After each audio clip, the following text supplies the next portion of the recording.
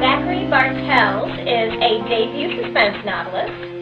He caught my eye because his proposal had a Stephen James endorsement already attached. Here in our AT&T studio, Zachary Bartels is with us, the author of Playing Saints. The Saints come marching in, the power of faith and the reality of evil. And we've got Zachary Bartels with us today. There are a lot of really good Christian novels out there. They're just not published by Christian companies or advertised as Christian novels. Years of declining sales, Family Christian Stores announced on Friday that it will be permanently closing all 240 of its stores by the end. What's fascinating about the Christian market, though, is that the big five don't dominate outside of HarperCollins Christian. And the 2015 Carol Award for debut novel is presented to Kate Breslin for Such a Time as This. Writing Christian fiction, exclusively Christian-type fiction, is not where you want to be right now. Okay? This is Clinch, a podcast of fiction and not fiction.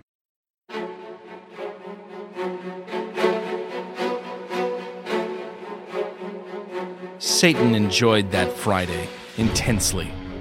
He perched on the cross, watching the Son of God suffer and die, sin piled on his bony shoulders, occasionally crying out in pain. He crept up beside him to mock and jeer. The Lord will command his angels concerning you.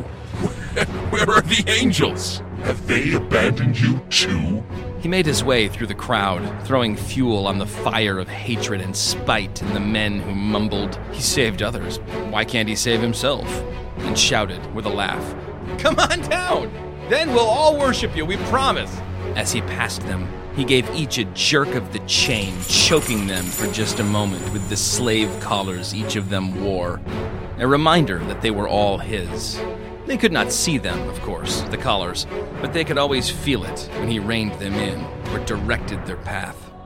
He enjoyed sticking his sword through the heart of Jesus' mother, who was weeping in a heap a few yards from the cross, while Jesus writhed in agony, seemingly helpless to put a stop to it all.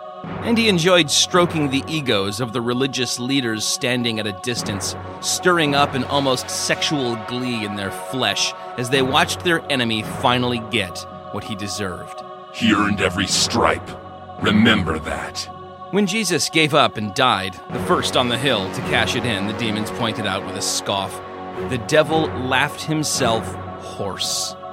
The sight of the King of Kings slumped against that pole, his eyes vacant, the birds of prey already swooping closer and closer, was simply too hilarious for words. Alpha and Omega.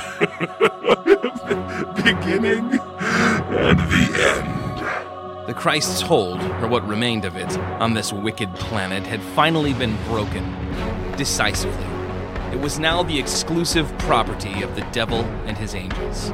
If Satan had any doubt, it was put to rest when he heard the news that the curtain of the temple had split in two, defiling the so-called holy place, and a surge of supernatural energy had caused hundreds of people to start seeing ghosts all over the city. This was his hour, when darkness reigned. The age of evil, unfettered evil, was now beginning.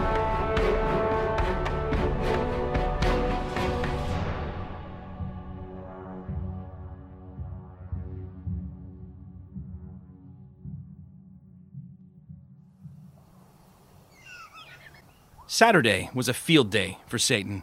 He was usually in a foul mood on the Sabbath, but not today, not ever again. He attended a Roman orgy, the stoning of a young child, and several pagan temple services, and between each, he made a stop back at the tomb of Joseph of Arimathea, where Jesus' dead body lay at room temperature. As for Jesus' soul, it was in Hades with all the pitiful slaves of sin and objects of wrath who had died before him.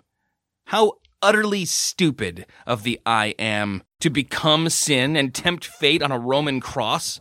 Didn't he know that to the Prince of Darkness, a cross was like a lyre in the hands of a skilled musician?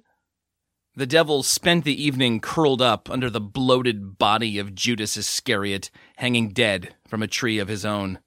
Treachery was a great dessert, and Satan lingered there, dreaming about what he would do to his slaves tomorrow. Then came Sunday. Satan first heard the report from a demonic foot soldier who had been skulking around the garden tomb, then from some higher-ups whom he had years earlier assigned to follow the 12 at a distance. The reports were all vague, but together they painted a unified and horrifying picture. The stone had been moved. The tomb lay open. The women weren't crying, they were laughing.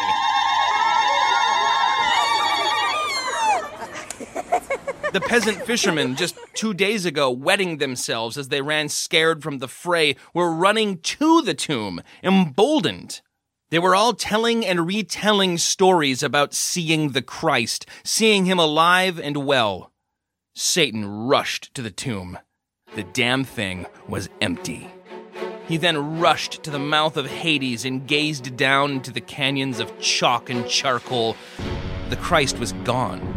And he'd taken many of the other souls with him. All of Satan's greatest trophies were gone, escaped. He skulked and moped and roamed the earth, hoping to calm himself by once again taking in the scope of his kingdom.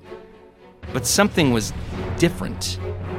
Many of his slaves were being set free. One by one, their massive iron slave collars were falling away, replaced by a yoke that was easy and light, signifying that they now belonged not to him, but to the Christ. In a rage, Satan ascended to the gates of heaven.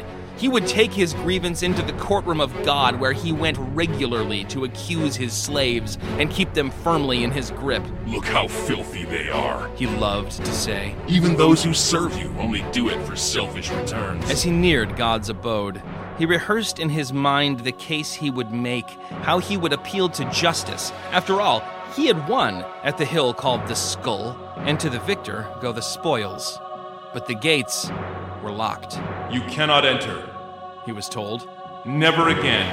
You've been locked out, your access revoked. The dragon is cast down to the earth. But who will stand between God and man? Satan protested. Who will do what I have always done? Who will accuse and bring charges and point out their mud and muck? This is awkward, came the reply. Your position has been eliminated.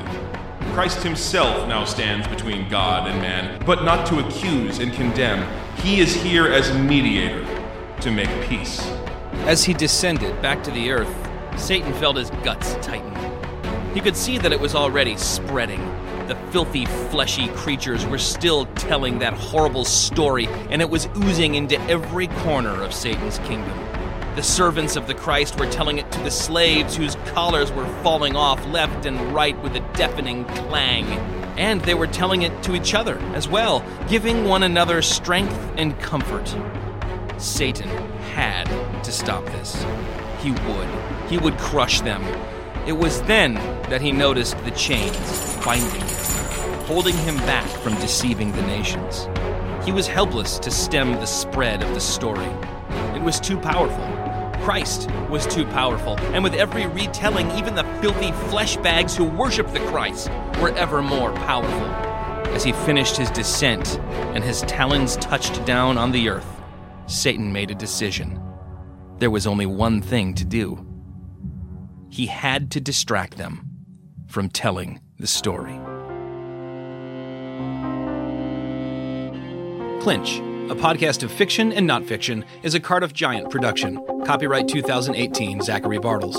Produced in partnership with KD Enterprises. Theme music composed and performed by Bill Colin. Excerpted text from Clinch, a novel. Copyright 2018, Gutcheck Press. Special thanks to WAC Productions, www.wacfilm.com. For more information about me and my books, visit zacharybartles.com. If you'd like to drop me a note, you can reach me by email at zach@zacharybartles.com. That's Zach with an H, the way God intended, or through the U.S. Mail at P.O. Box 10003, Lansing, Michigan 48901. Naturally, I'm also on Facebook and Twitter at Author Z. Bartles. And if you're a little twisted, you might want to check out the Gut Check podcast, www.gutcheckpress.com/podcast. Thanks for listening.